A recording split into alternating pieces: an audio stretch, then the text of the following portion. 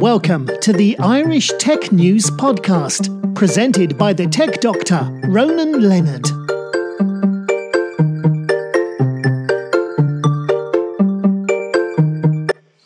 Hi, welcome to this Irish Tech News Podcast, and we're talking with Alex Packham from ContentCal. How's it going, Alex? Very good, thanks. How are you doing? Good, thanks. Tell us a bit about your background. My background. I currently run a business called ContentCal. We are based in central London, and we've been going for 3 years.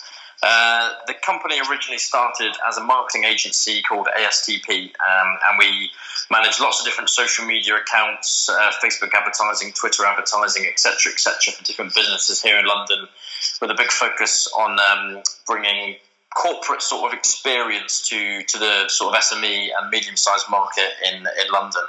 My previous background before starting my own company was I ran social media for Odeon Cinemas and Sky, so big corporate experience and big budgets and very big teams. But I'd always had an aspiration to start my own company. And so ASTP was a small little social media agency, about 10 people, which grew organically throughout sort of 2014 and 2015. And the way we sort of spiraled into ContentCal, which is predominantly now a technology-focused business, is that we kind of computed a lot of our workflows from client management and client approval, content creation and collaboration within different teams, and built a prototype software platform which sort of brought all those different workflows and schemes together into one tool. We raised about £500,000 in the very early stages of 2016 to build that prototype and sort of test it with our clients in the agency. And then over the course of 2017, and obviously now to 2018, we've raised about 1.6 million in total, and we've completely sort of pivoted into the content calendar business model, whereby we've now got about 4,000 businesses which use our platform to manage social globally, and it's growing month on month. It's very exciting. It's a very different business. It's, like I said, predominantly technology focused now, and we're really kind of focused on scaling our approach to social media management and social media marketing, and helping as many businesses as possible grow through that method. That's pretty good. And is it like a CRM model in a way, and how it works? Almost, yeah. It's a bit like a workflow tool. So you could almost think of it as Trello, Asana, and some of the social media management platforms all rolled into one. So you can manage and schedule draft content and store ideas and collaborate with multiple team members.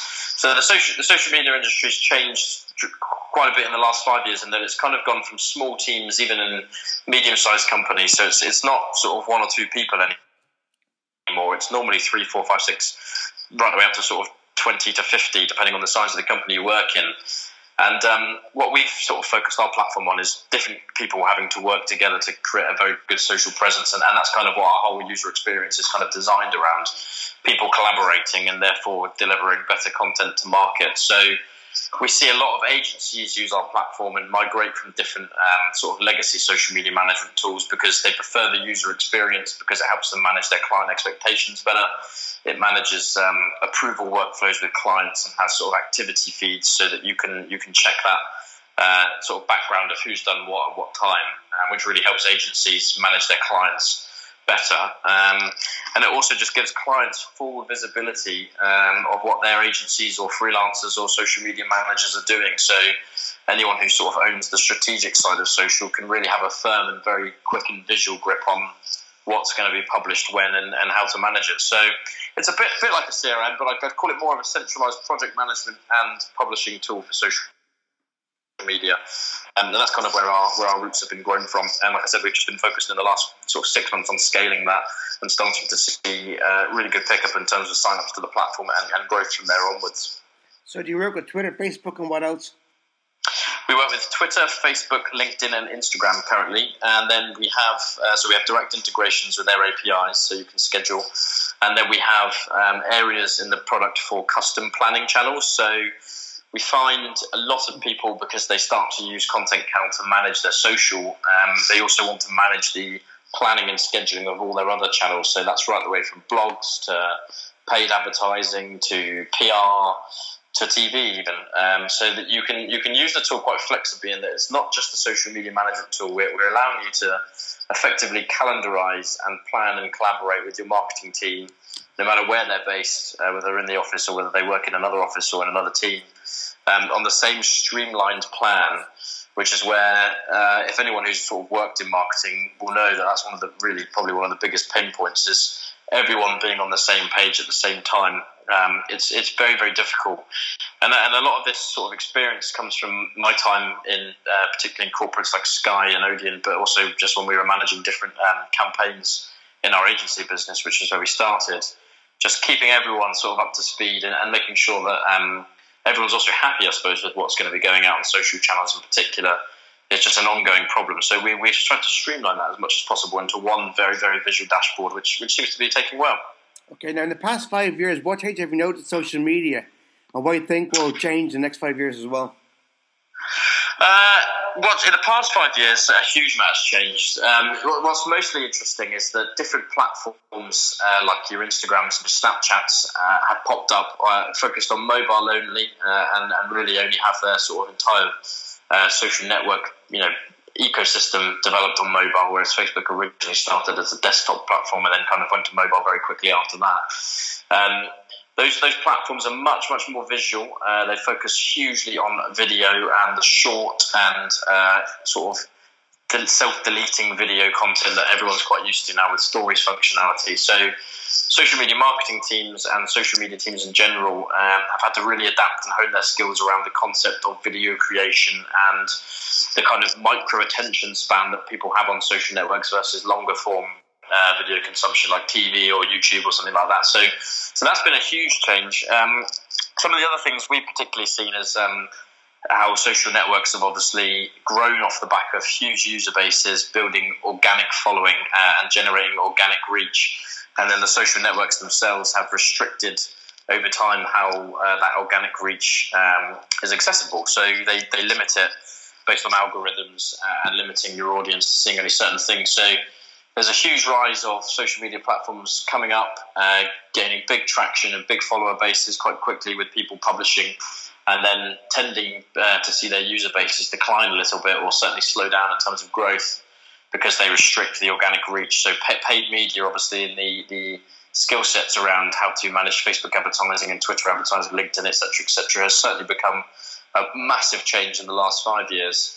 And I think that effectively means that the different service providers, whether it's an agency or whether it's a company like us in software or a mix of both, has to adapt to basically make sure that they can still, remain competitive in the market. But in the next 5 years, I think there's a huge amount of stuff to come in terms of change. I think there'll be one or two different social networks that are going to pop up. I think we're going to see some different players get some traction over time, because I think Facebook is such a big platform in the social media industry now that it seems to have a big focus on acquiring businesses and then basically taking them through the Facebook model, which is the kind of model I've just said, which is where they restrict organic growth and people tend to get a little bit fed up with how those platforms work. So I think we'll see a rise of a couple of different social networks and see how they sort of fare independently for a while.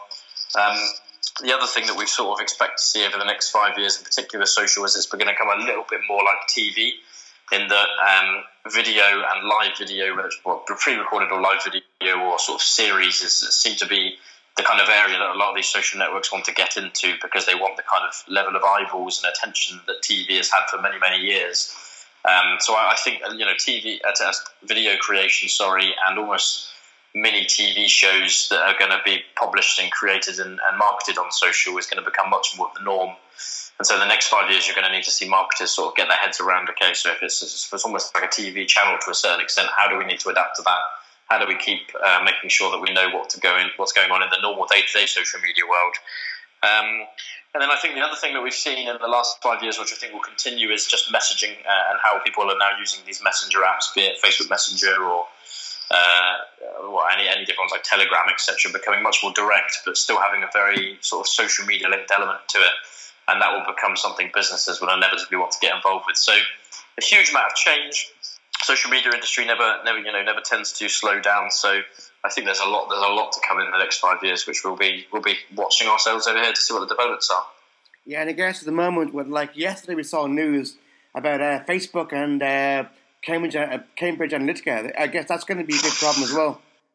Data, yeah. I mean, this is a really interesting point. So that's obviously a huge news story right now, just in terms of the way that company supposedly accessed and used different data points during the election in America. And I think that's going to become more of a thing. I mean, you've got the GDPR coming, which is a massive change in the way data is regulated and used and allowed to be used in terms of marketing. And Facebook now, just due to its sheer size, it has so much information on individuals, both information that is real human data around who I am, for example, who you are if you're on Facebook, and what you're into and what you're interested in and what's the websites you visit. But it has it in such huge amounts, and the companies that can access it, it makes it quite a scary prospect. So I think all the other social networks have got the same sort of challenges in making sure that they're uber secure. And that the data is used effectively with marketing. But I think that's another, back to your other point around what's going to happen in social media in the next 5 years. I think in marketing in the next 5 years, the management of personal data and how it's allowed to be used for marketing is going to be very, very heavily regulated. And I think it's sort of this changing consumer behavior around taking control of what companies actually, are allowed to know about you and also allowed to use. So I think that's going to be a very interesting change. I've no idea, truth be told, what's going to happen in that space. But I think that this case, what's happening now with this company and how they've used data, is one of many to come that have used Facebook data in different ways that will be looked at by the press, by regulators, etc., over time. So it's certainly interesting times for social networks, that's for sure. Yeah, seeing right now at the moment on Facebook, they got this thing brought in about a couple of years ago, where they have videos on your feed. And then once the video finishes, another video comes up which you can then share. So by sharing these different videos, they can tell more about your profile and who you are. Completely, yeah. I mean, I think what a lot of people don't quite realise is, particularly with, again, Facebook, but other networks as well, is how much information they can really gather about you by the most minute action that you take. So if you watch a video for more than sort of 5 seconds, if you share a particular post, if you like a friend's post about something, if you talk about something and you've got the Facebook app open, in theory, depending on what you believe and how detailed the terms and conditions you look into, they are literally collecting information about you constantly. And the technology teams of these companies are very, very clever, and they create weighting systems around, does a like mean more than a comment, or does a comment mean more than a share, and all these sorts of things to really then build a mass data profile on your usage. And their argument is that you get to use the service for free in return for them collecting your data, so they can sell that to advertisers. So that's kind of how the whole world's changed so dramatically in the last few years. But Facebook have been so on it, and the way they've delivered it, I think it's becoming this bigger talking point as you go. Every time you engage with something on Facebook, it's probably being recorded. So consumers are definitely seem to be getting more savvy to that as the media takes attention as well. That's for sure. Yeah, and I'm a bit worried as well. If you get a Facebook group as private, I'm wondering how much of the data is going to be shared elsewhere as well. It's a tricky one, yeah. I mean, it's impossible to understand, really. Did you mean by Facebook group, or did you say it's private, or just Facebook groups in general? The groups, yeah. Well, I think, if I'm perfectly honest with you, I think that they are private, but I think Facebook is collecting all the information it wants to around how groups are used. So if you look at the way Facebook's developed itself in the last few years, like I said, they've allowed everyone to sort of publish and create and share content together for absolutely nothing in terms of using the service in return for advertising revenue. And then they've diminished, in particular for businesses, page reach. But even for people, you can't reach necessarily the same audience that you once used to when you shared an update. You don't have to pay, but it's just the way they kind of algorithmically measure everything. And I think that obviously means from a marketing point of view, people have started to go to groups and build big organic audiences on there. And right now, there's no sort of pay-to-reach model for groups, but I think that's probably the next inevitable thing that's going to come. And I think, if I was at Facebook, I'd be pretty careful around what I did and didn't go over the top on monetizing, just because user bases over time are going to get more and more annoyed if they have to pay for every single thing that they want to use the social network for. I think they have gone through a little bit of an identity crisis in the last sort of 3 years, and whether they're just a mass advertising platform or whether they are actually a social network or are they a publisher. And I think the media in particular are kind of commenting on that and saying, well, what role do Facebook have to play in society? So it's a really interesting time for social media. I still think it's pretty much the number one, place to market your business, really, whether you're a small or large company at the moment, because of the sheer usage and the amount of attention that it does have. But I think it's going to be a very transformative time with younger groups, younger people, not even necessarily using Facebook and going to other platforms. And it's just whether those platforms decide to follow Facebook's footsteps and become these huge, big media companies, or stick towards the more niche social networks and have more of a utility use. So we'll see. But yeah, it's interesting. The data conversations and the frightening amounts of pieces of information that these companies have certainly becoming more the talking point than when they originally started as a really exciting place just to be able to conversate and have your friends online. I think because they've gone so far down that whole advertising route and everything that it's just becoming more scary as we go along, really, for people. Yeah, and for me, I've noticed now that if you want to get your news, most time you're going to get it on Facebook before anywhere else these days. And well, it's not just that. I mean, Twitter still has, I think, reasonably good footing in terms of news. But they're enormous business. But Twitter just, again, does not have the same scale as Facebook. So, news in particular, in the last, let's call it 2 years for Facebook, must have been a bit of a strategic priority because they've upweighted publishers in terms of videos, in terms of the videos publishers share, but also links for quite a few years now. And that will be obviously to kind of get a grip on the news world, because news is ultimately one of those things that everyone is into, whether it's political news, celebrity news, or just anything that you're generally interested in terms of the latest information. And so if you've got a firm grip on what the news is and you're able to kind of be in that ecosystem, you're always going to have attention spans at the end of the day. And I think what Facebook have done very cleverly is monetize that very heavily through publishers needing to promote their content to reach an audience, but also publishers relying so heavily on Facebook as an organic traffic source for that content as well, and consumption of news on their platform on Facebook rather than on the publisher's actual website. So I agree with you. I think, it definitely is a place where I go for news. It's certainly a place where I go for credible news information, but also knowing there's a lot of uncredible information on there, which is obviously a massive talking point recently.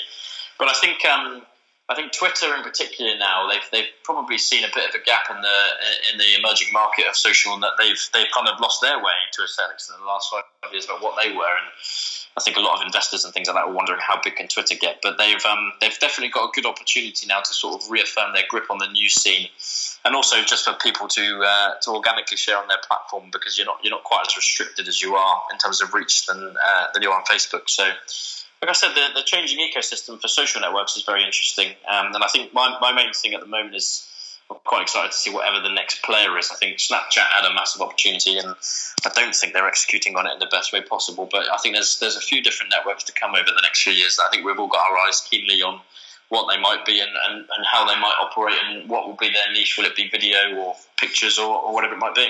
Yeah, I think Snapchat, when they brought out the new update, the room with the had a great system, worked fine, and now it's really gone bad. I know, it's a really interesting one. So if anyone looks at any of the links I shared on like LinkedIn or Twitter when Snapchat came out, I have to say I thought it was an absolute potential. I thought it's potentially going to be one of the biggest apps that are known to man, and I think to a certain extent it is. But it's got a very, very fine user base, and just as they were sort of reaching a really exciting space in terms of usage and what it was going to be used for and how brands were going to use it and stuff like that, they went into the sort of spectacle side of things, where they decided they were going to try and create this camera company model where they were going to have, spectacles with cameras linked to them and AI and all that sort of stuff was going to integrate into it. And then, like I said, they've done this product update, which has just not gone down well at all. I think the most interesting thing for me for Snapchat is that they've got a really young audience space, and they've had to change their user interface to kind of get more people to use it, to make it slightly easier to use. But it's kind of diminished their niche. And I think it's going to be really, really tricky for them to understand how they're going to kind of sort this whole situation out, because they're now at the place when a celebrity tweets that they don't use Snapchat anymore, that they use a lot of their market cap. So it's fascinating. I think it depends on how they deliver their strategy. They claim that they're a camera company, but I'm not entirely sure that they are. I think sometimes tech companies and different people in different businesses have slightly different visions on what the kind of main thing the company can be. I sent a few posts out ages ago around Snapchat and how I thought it was going to be, like I said, one of the biggest apps in the world. But they just haven't seemed to have quite capitalised on that. And Yeah, I think it's interesting. I actually wrote in some of my posts that they should have actually just sold to Facebook, and I think realistically they might be looking that back themselves and think the same thing. I don't know, but I think really they should have kind of let themselves go into the Facebook ecosystem, because I think that Facebook in terms of social networks, it would have fit quite nicely, and they've kind of been hammered by Facebook's strategy with Instagram to copy everything they do. So we shall see. I think they'll obviously have a plan, but it'll be interesting to see what unfolds. Talking about system between the platforms, which one do you prefer the most and why? For me personally, yeah. I've used Instagram a hell of a lot over the last year, and I really, really like it. I mean, for me, it's kind of the most relevant in today's terms, in that it's mobile only predominantly. It allows you to share a really nice snapshot of what you're doing in your day. I try to avoid the over-the-top Instagram content where you're kind of making everything completely perfect. So for anyone who follows me, it's a genuine insight into my life. It's not, perfectly shaped and scored for the best moments or whatever. And I try to share a lot on the stories feature as well to kind of just get some real-time aspect to what I'm doing. So I like it. I think unfortunately it's going to go through the Facebook machine and start to see less engagement, etc. So I really hope that they don't go too far down that route at the moment, because there'll need to be something else. But I've definitely sort of fallen into that niche. I've kind of started to use Twitter in the last year. I completely gave up using Twitter about 2 years ago personally, just because I had other stuff going on, but I really started to enjoy using that again. So I think the platforms where basically they don't get too noisy, which I think Facebook is too noisy. So the networks that don't allow themselves to go too over the top in terms of the volume, and manage to control the volume to a certain extent and make it still more exciting and useful, the ones that are going to win. So for me, it's Instagram right now. But like I said, I'm always watching out for the next thing to see what crops up.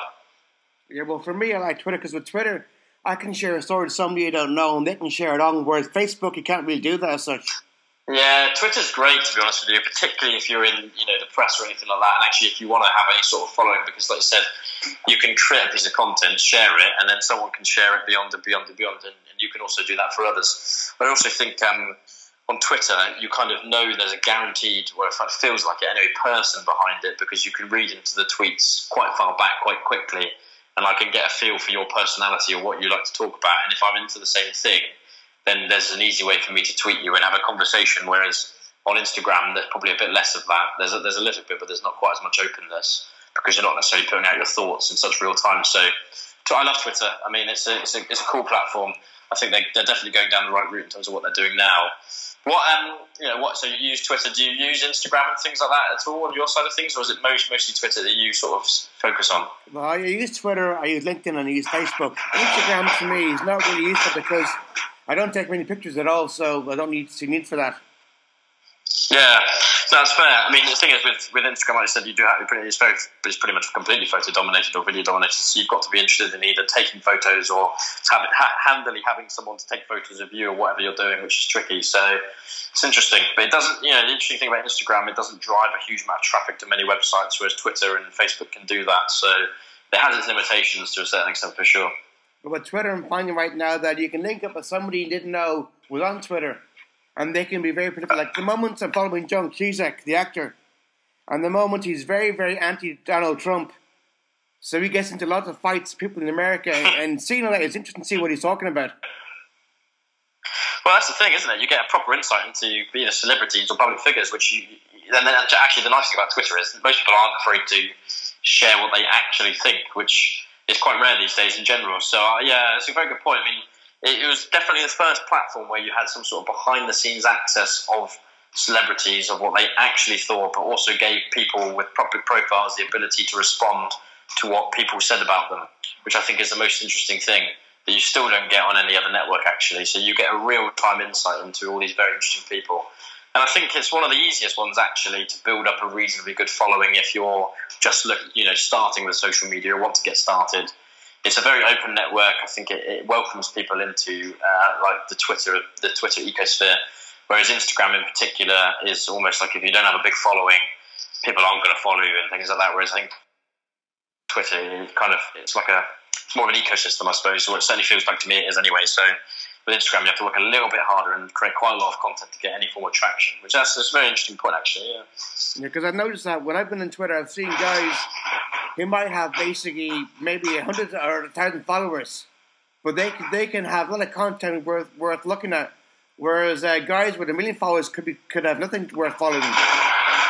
Totally, yeah, completely. I mean, you can have gazillions of followers on social networks, and unless you're maintaining them, sharing interesting stuff at the end of the day, be that on whatever text, the Twitter or pictures of your Instagram, unless you're genuinely putting yourself out there, it's just not worth it. I mean, one of the things that we have stayed very true to at ContentCal is that we don't have any automation or rescheduling of content that is almost spammy to us.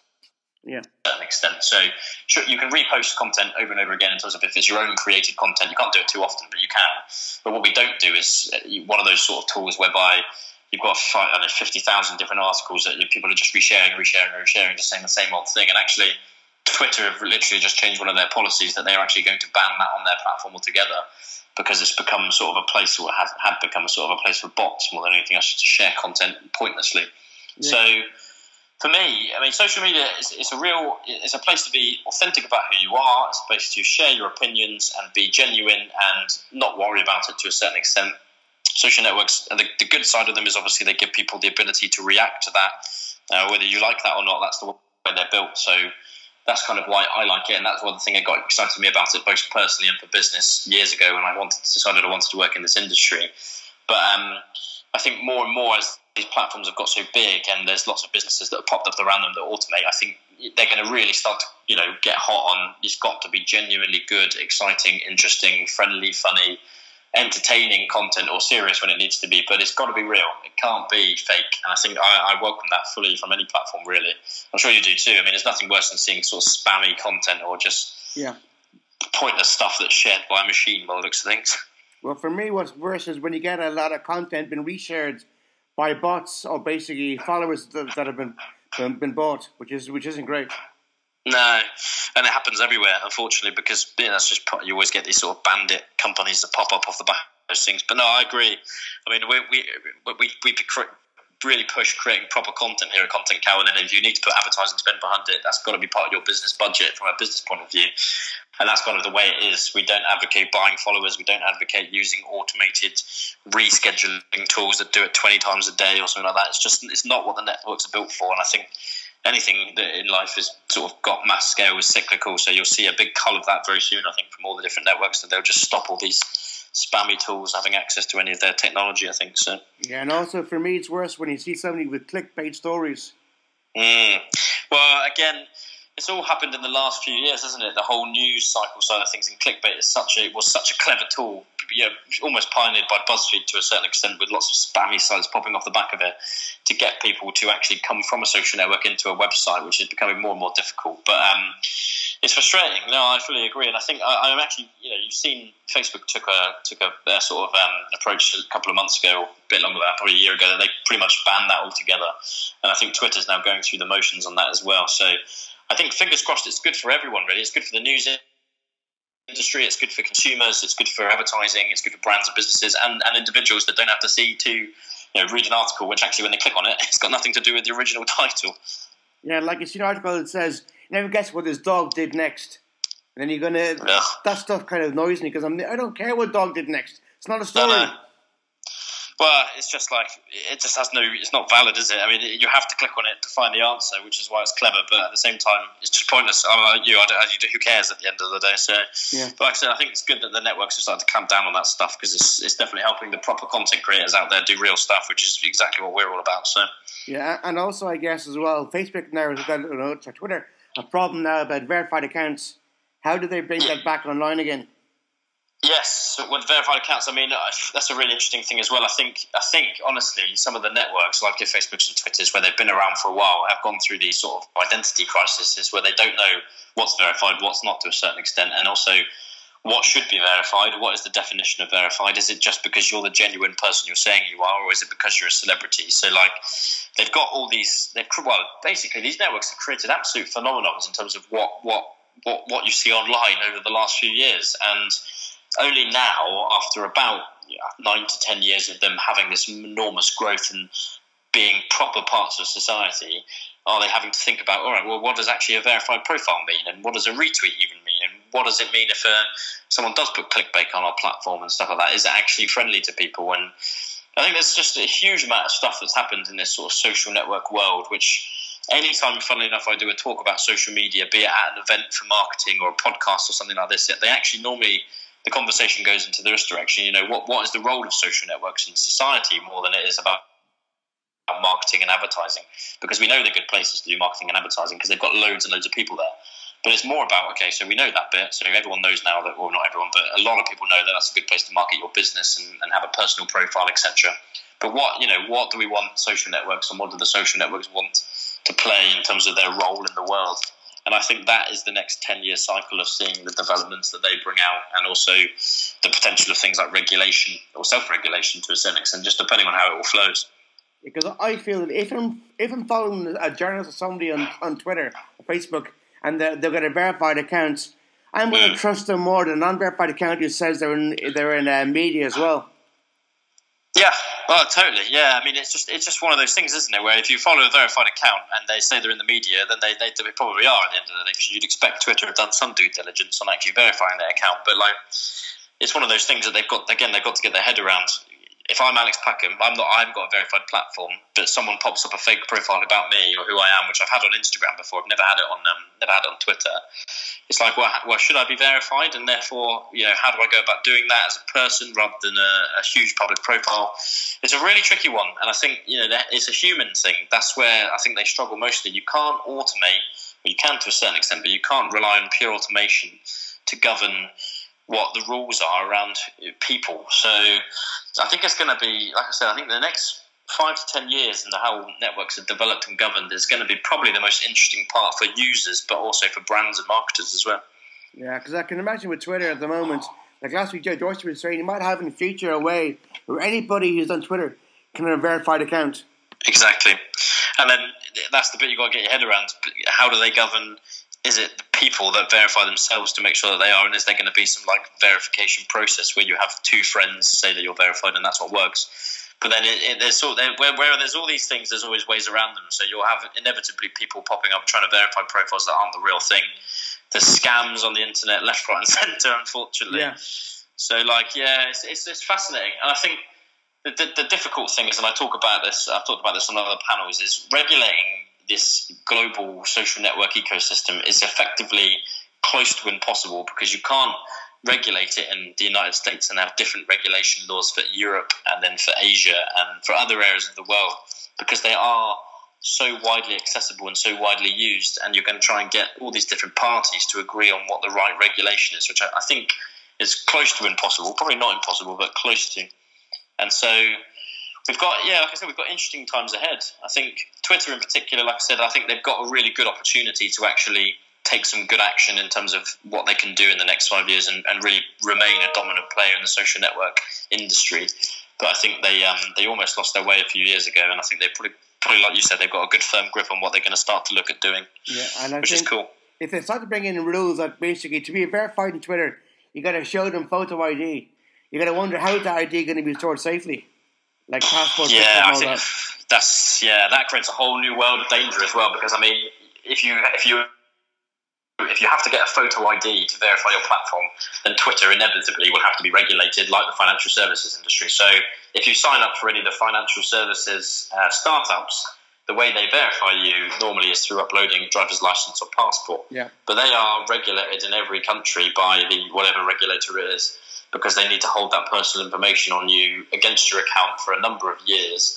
So I think if you start going down that route, that's almost going to limit the growth and the way those companies like Twitter and Facebook would operate. So I can't see that happening unless they can get their investors to buy in, because it limits growth. But who knows? I mean, maybe that's the right thing to do, like you said, and it would certainly be the logical thing to do. But I just think it would limit their user bases too much. So, well, I don't know. Do you think something like that would happen or not? I'm not sure, because if you got to basically show have full ID to prove who you are before you get a verified open account, I think I wouldn't do that for a social media account, because it's something that you want to keep private. Because with Twitter, you can decide what information about you is being shared online. Exactly. And why should you go and share basically your passport, driving license with them as well? And if the data breach, big trouble.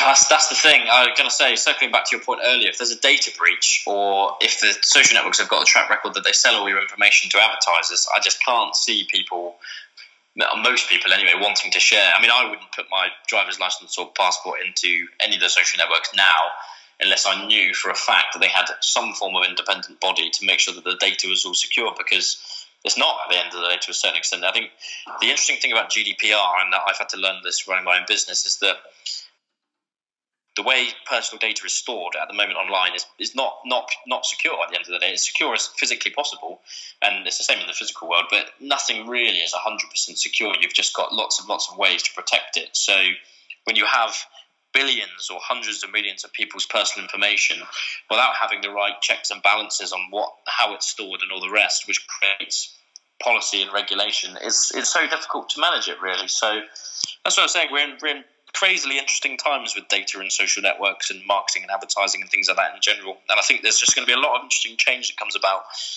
in the next few years, which changes the way everyone really operates. So. Yeah. And in the next 5 years, what are your plans for ContentCal?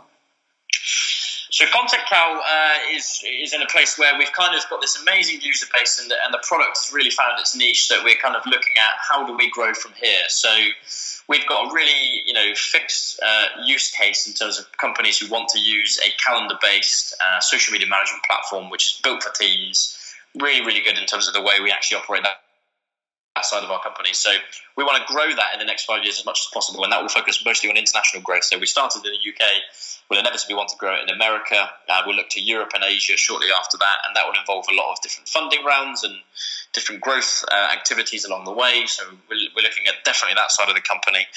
And then we just want to make sure that we're one of these companies that do things really, really well and really properly. So one of the things I'm very focused on, like I said, is not turning ContentCal into one of these spamming, automation tools, because I don't think that's where the future of the social network world is. So we're trying to maintain our best practice, which in the last few years, because we've had that ethos, you could argue has sort of slowed us down because we've decided not to go down that route, which a lot of other startups have, which makes life easier for people. But we've really focused on making sure that the quality of our platform and the quality of content that people put out, powered through our platform, is good. And so it's mass growth, but it's more considered growth than perhaps what we would have if we were going down the pure automation route. But it's an exciting time. We're going to probably do some more funding rounds, like I said. So we've done £1.6 million of funding so far and grown really, really well in terms of software and service revenue off the back of that. And our plan is to really scale it so it's a global solution. And then we'll see, really. I think eventually someone might buy ContentCal. It might integrate it into a bigger platform at a time. But right now we're just purely focused on growing the product and making it as useful as possible for our customers. And that's the main thing, really. Our customers and our end users are what we exist for. We exist to build a product that's good for them, and that's our focus right now. Anything else you'd like to add? No, I think it's been great to talk to you, really. Yeah. I appreciate you having me on the podcast. No problem, glad to have you. Yeah. Well, when Sam mentioned you guys, I thought, great, why not? Yeah, no, totally. I mean, we had a great introduction through Samantha Kelly, who's a really cool contact of ours and is an amazing brand ambassador for us. And I was really excited to talk to you, have a chat about social media, have a chat about ContentCal. But no, I really appreciate you having me on. Yeah, well, I've known Sam 6 years, and every year I've known her, she's grown bigger and bigger as a brand as well. She's great at her job. She is a superstar. Yeah, we were out in San Diego actually with her about 2 weeks ago at Social Media Marketing World, and she was such a superstar. We've got to know her quite well in the last few months, and yeah, she's an absolute ledge. And she, like you said, she seems to be growing her network relentlessly. So she's a super connector, that's for sure. So yeah, no, like I said, the focus for us was coming on the podcast, having a chat about social media and just sort of talking about ContentCal as well. But it's been really, really fun to chat to. Yeah, likewise, because I mean, I've enjoyed your views on different platforms and where they're going to go next 5 years. Because I think next 5 years with GDPR and Brexit and other things is going to be a crazy world. It's going to change. The world the world in marketing is going to change dramatically in the next 5 years. But you're absolutely right, and I think everyone, really speaking, from business owners to the regulators and GDPR and stuff, we're all trying to find our feet with what the new digital world's going to look like. So it's going to be exciting 5 years ahead. Yeah. All right. Thanks so much for that, Alex, and have a good day and take care. Appreciate it. Speak to you soon. Cheers. Bye. Thank you. Bye.